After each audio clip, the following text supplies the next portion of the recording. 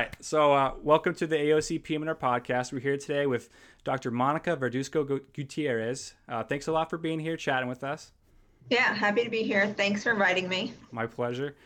So you are the current chair for the Department of Physical Medicine and Rehabilitation at the UT Health San Antonio department, and you are also a competitive distance runner, a mother, and a avid Twitter user. Is that a pretty fair assessment of your history? Yes, all of the above. Awesome. So we just want to talk to you today about, first of all, what was your journey into medicine and PM&R like? What led you into medicine, and ultimately, how did you end up as a physiatrist? Were you considering other specialties, or was this what you wanted all along? What was your journey like? All right. So I guess to start from the beginning, when I'm the first physician in my family. And so before that, a lot of my family's in education, and my parents, when we were growing up, wanted to really push education, the importance of education and doing well in school. When growing up, I really looked up to my own physician, so looked up to my pediatrician and our family doctor and all the care that they gave to our family, who happened to be Hispanic men. And then that kind of interests me a lot into go into medicine. So years later, down the road, yes, I was a very good student. I checked all those boxes. I went to undergrad in one of those programs that gets you into undergrad and medical school together. So that was very nice. Awesome. And then when I went into medical school, I thought I was going to be a pediatrician because I really enjoyed my pediatrician growing up, and little kids are so cute. And I had thought that's what I was going to do. I'd even done some summer programs, both pre-med and in my early years of medical school, shadowing pediatricians. Mm-hmm. And when I was still in my preclinical years of medical school, I went to Baylor College of Medicine, and they had a preclinical elective that was sports medicine. And I was like, great, I want to do this.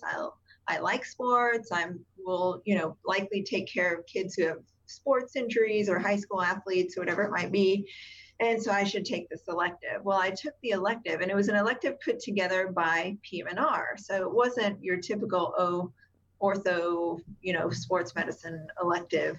It was PM&R. So it was my first introduction to PM&R. And I was like, okay, cool. There's this other specialty, and they take care of sports injuries and patients with disabilities. This is great. I should try it out. And then one of the PM&R residents at the time in our program had been someone that I'd gone to college with. Well, he was like years older than I was. So I was like, oh, he's like a normal, cool guy. He talked to me about it. All right, I should do an elective in this, and did my first PM&R elective, and then really fell in love with it. So the different aspects of it, still like seeing patients longitudinally, being able to care for them for a long time, seeing patients get better, Mm-hmm. having still challenging cases.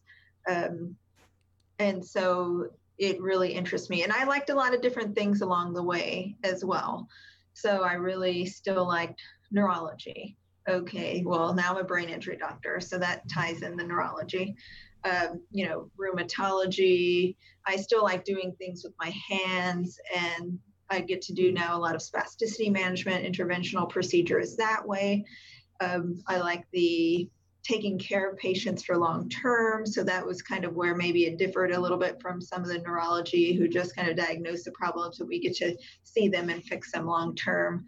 So that's probably some of why I liked PM&R and ended up in PM&R, and very happy to do so, even though I'd never heard of it before I went into medical school. And yeah, that sounds pretty typical. A lot of people, it seems like it's kind of under the rug. It just looks like another acronym that I don't even have the time to look up what that is. And then people find it really late in the game, and then it just clicks with them. And it sounds like that's kind of how it worked with you as well. Right, but it's important that students find it early. So it's important that we get in the preclinical curriculums as much as possible so that we can have the best students going into our field. Right.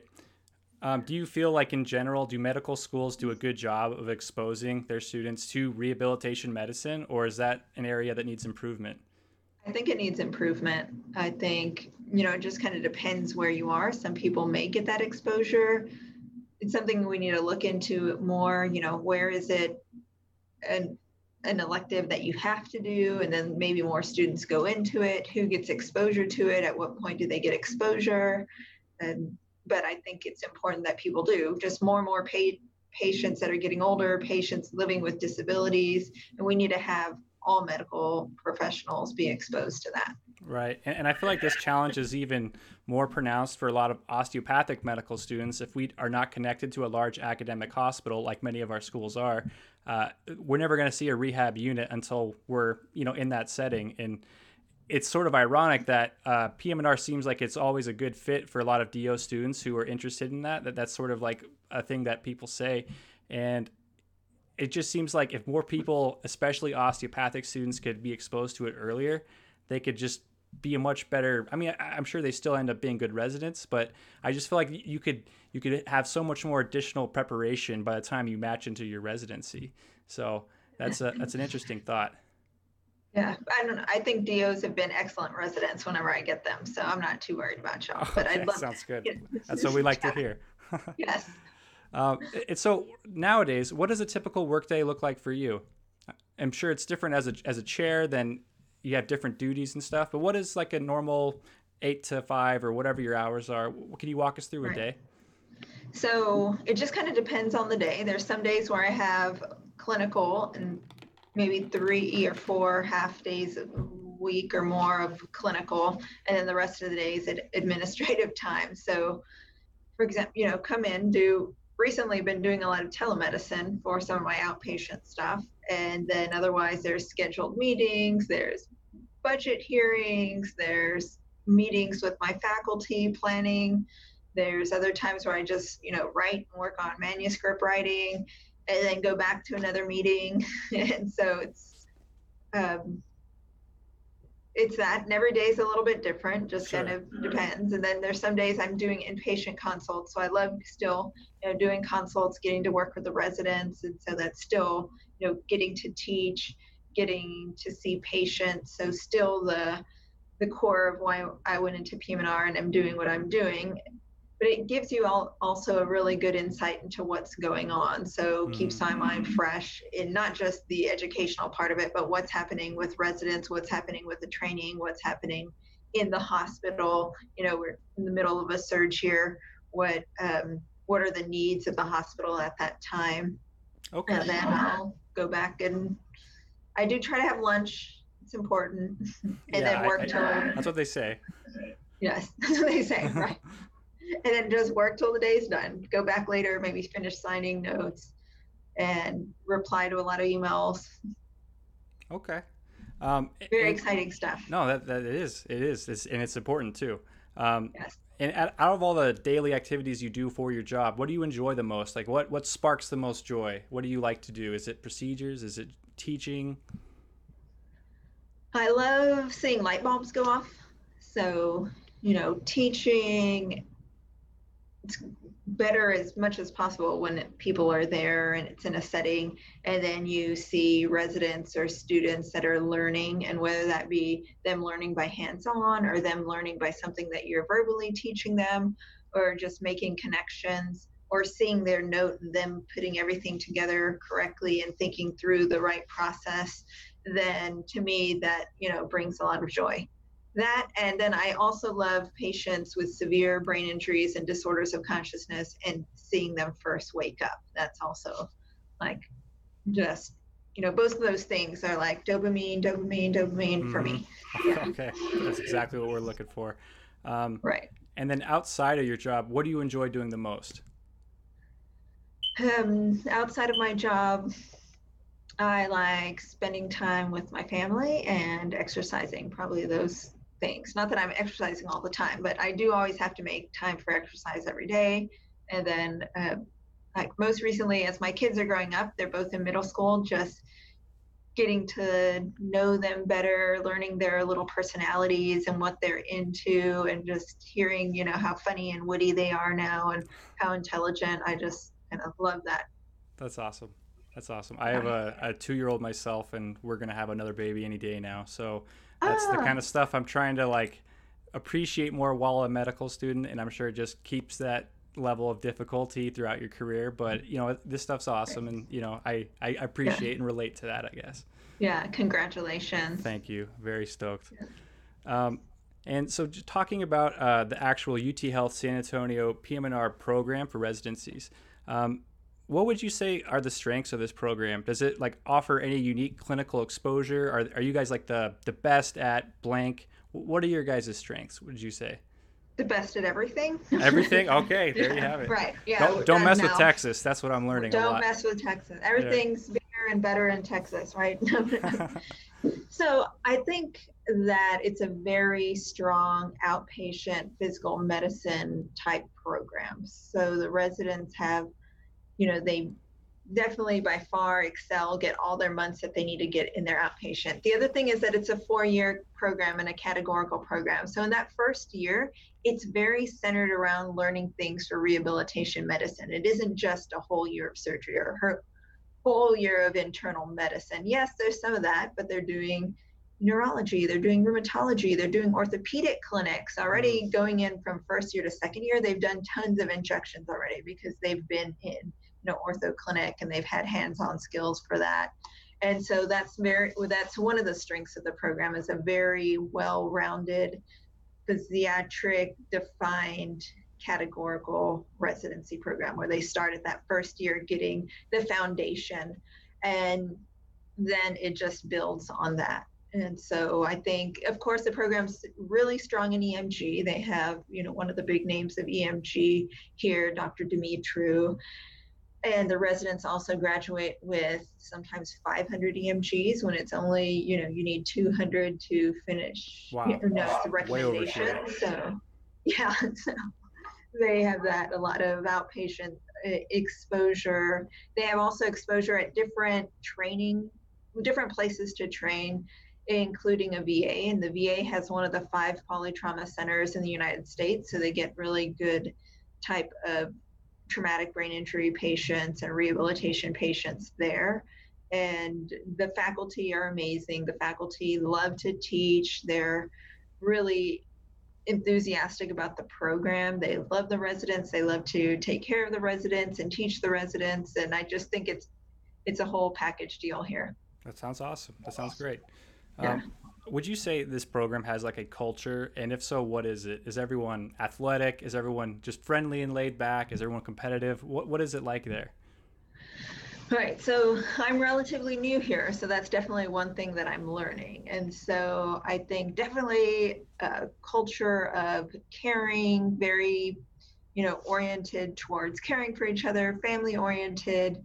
Some of them happen to have families, a lot of residents that have children and kids, but then also they are athletic too. I was realizing, a lot of the residents, they like to work out. They like to do CrossFit. They do, they go to someone's gym that's kind of built out as a gym and a CrossFit gym. They're even doing workouts where they were like pushing cars because they couldn't go to a real gym because of COVID, things are closed. So they're kind of intense in a good way. Okay. They're real rounded. So they'll work and they'll get the work done, and they're early and they do everything to the best of their ability. And then they work hard and play hard, but play hard, like working out. So work hard, play hard, work out hard as you're playing hard, something like that. Right, exactly. And then like love your family and have time with your family. That sounds lovely. Yeah. Yeah, it's great. And what is San Antonio like? I was there briefly for the last AAPM&R conference last fall, and you're there a couple days. I saw the Alamo, waited in line for the Alamo. We went down to the Riverwalk. That was awesome. But it's hard to get like a vibe of like, what is that city like? What's it like to live there? So again, lived here only a short period of time, but you're the best person to tell us then, because you're seeing it and experiencing it, and that's probably at the beginning is when you notice things the most. So right. But actually, I grew up in South Texas, more South Texas, so on the border region with Mexico. So actually, growing up, and we weren't well off. Our vacations in the summer would be driving to San Antonio, and so to me, San Antonio is this magical city of, there's things to do and people are friendly and the food's really good and you can go to Six Flags, and there's always good, family things to do since that's what we did growing up. And then my sister lives here in town as well. So I've had family here. So we come to San Antonio a lot. And I just think it's a big city. It's not one of the biggest cities in Texas at all, but it is a big city, but it doesn't, with a small city feel still, just because people are nice and kind, and so it's a good place to be. It's affordable. So for people that maybe have a family or want to save money in residency, then they can get a lot of bang for their buck in housing, and everyone drives for the most part. So you come here with a car. Okay, good to And know. then, so even if you might have to live, a little bit further out to get the place that you want to live, you can at least drive into work and it shouldn't be a problem. Okay, great. Yeah. And I wanted to ask you also about this current COVID pandemic. And I mean, a bunch of questions. It's really just like a crazy time for medical students applying places, and no one really knows in the future. Everything's up in the air, especially with a second wave coming. And I believe Texas is considered a hot spot now. So, as far as audition rotations or interviewing, and are they going to be virtual? Are they going to be in person? There's a lot of confusion, and there's a lot of fear that people aren't going to be able to stand out the way that they want to. And I was just wondering, do you have any advice about how a student can stand out in this very unique application season, and anything related to COVID that is going on at your program that you could tell us about? Okay, so first part around COVID. So this is the height of COVID right now for San Antonio and for Texas. As just the cases, even in the hospital, have more than doubled in the last week here in San Antonio. And so it's to the point where we're going towards our redeployment plan, and that's for our physicians and for residents. Our inpatient rehab unit, that's a hospital-based unit, has closed or is not accepting any more patients because those have to become medicine beds. And so that's how serious it is, where they needed this extra space in the hospital to serve all sorts of patients that are coming into the hospital. And then we're best figuring out we have a redeployment plan for trainees and for physicians, and it just kind of depends on the tiered severity at the time. So everyone's here, and everyone's going to have support even if they have to go to more of the front lines. So that's what's going on with COVID. Also, the VA is prepared as well. They're not doing kind of their in-person outpatient right now. They're just working on freeing beds to be able to take care of COVID patients right now. Okay. And so it's serious. Everyone wear your masks, wash your hands. And of course, that's changed, like you said. What's going to happen to the residents who are the med students who are starting their fourth year right now and going through the process, and it's going to be virtual. It's basically come out and said this is going to be virtual. All the interviews are going to be virtual, and also very limited on what kind of rotations we have. Here at our school, the UME office has come out and set certain guidelines that goes with what they're saying statewide, and very limited in-person rotations, and only if you're from Texas and you could drive here. So that way you're not flying and bringing germs from other places, and only if you're at a school that doesn't have a PM&R program. So it isn't just open to anyone. Programs are working on virtual experiences. Otherwise, for med students who can't come in, that is including our own, we're working on virtual experiences. We're asking I keep on saying residents, medical students. Future residents.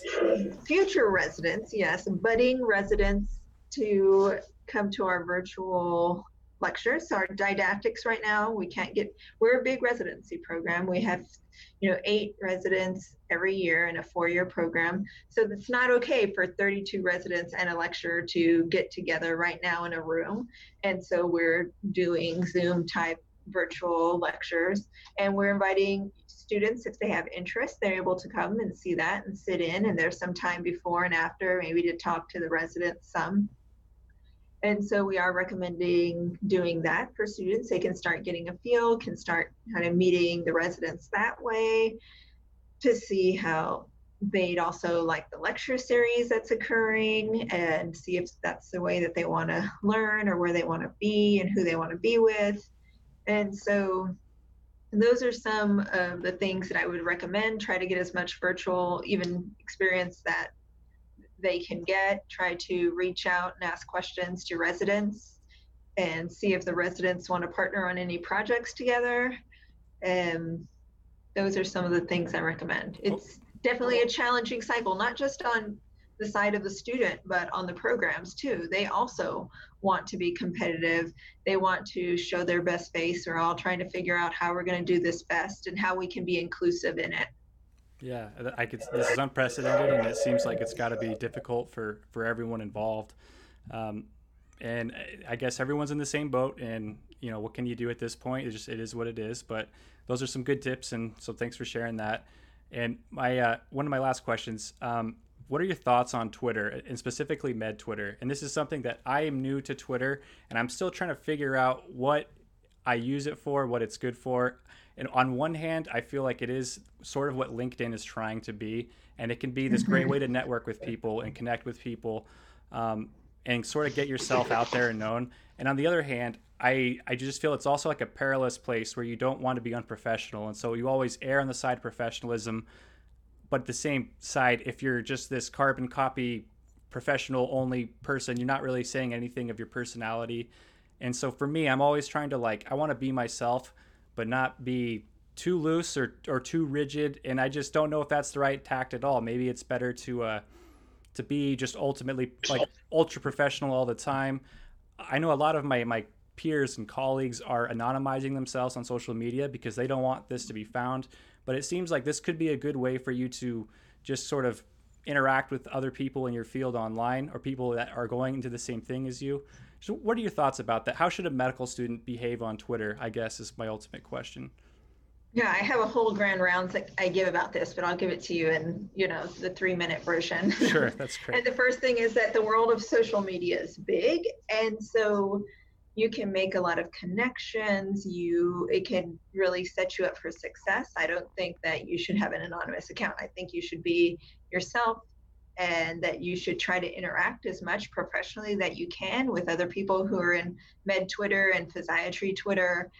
Ask questions, promote research, engage in content that other physiatrists are engaging in. You can sometimes follow a hashtag. So a lot of people use hashtag physiatry. There's hashtag PMR. There's hashtag ICU rehab, hashtag sports med. I mean, so many that you may have just an individual interest in, and you can follow and kind of engage with that type of content.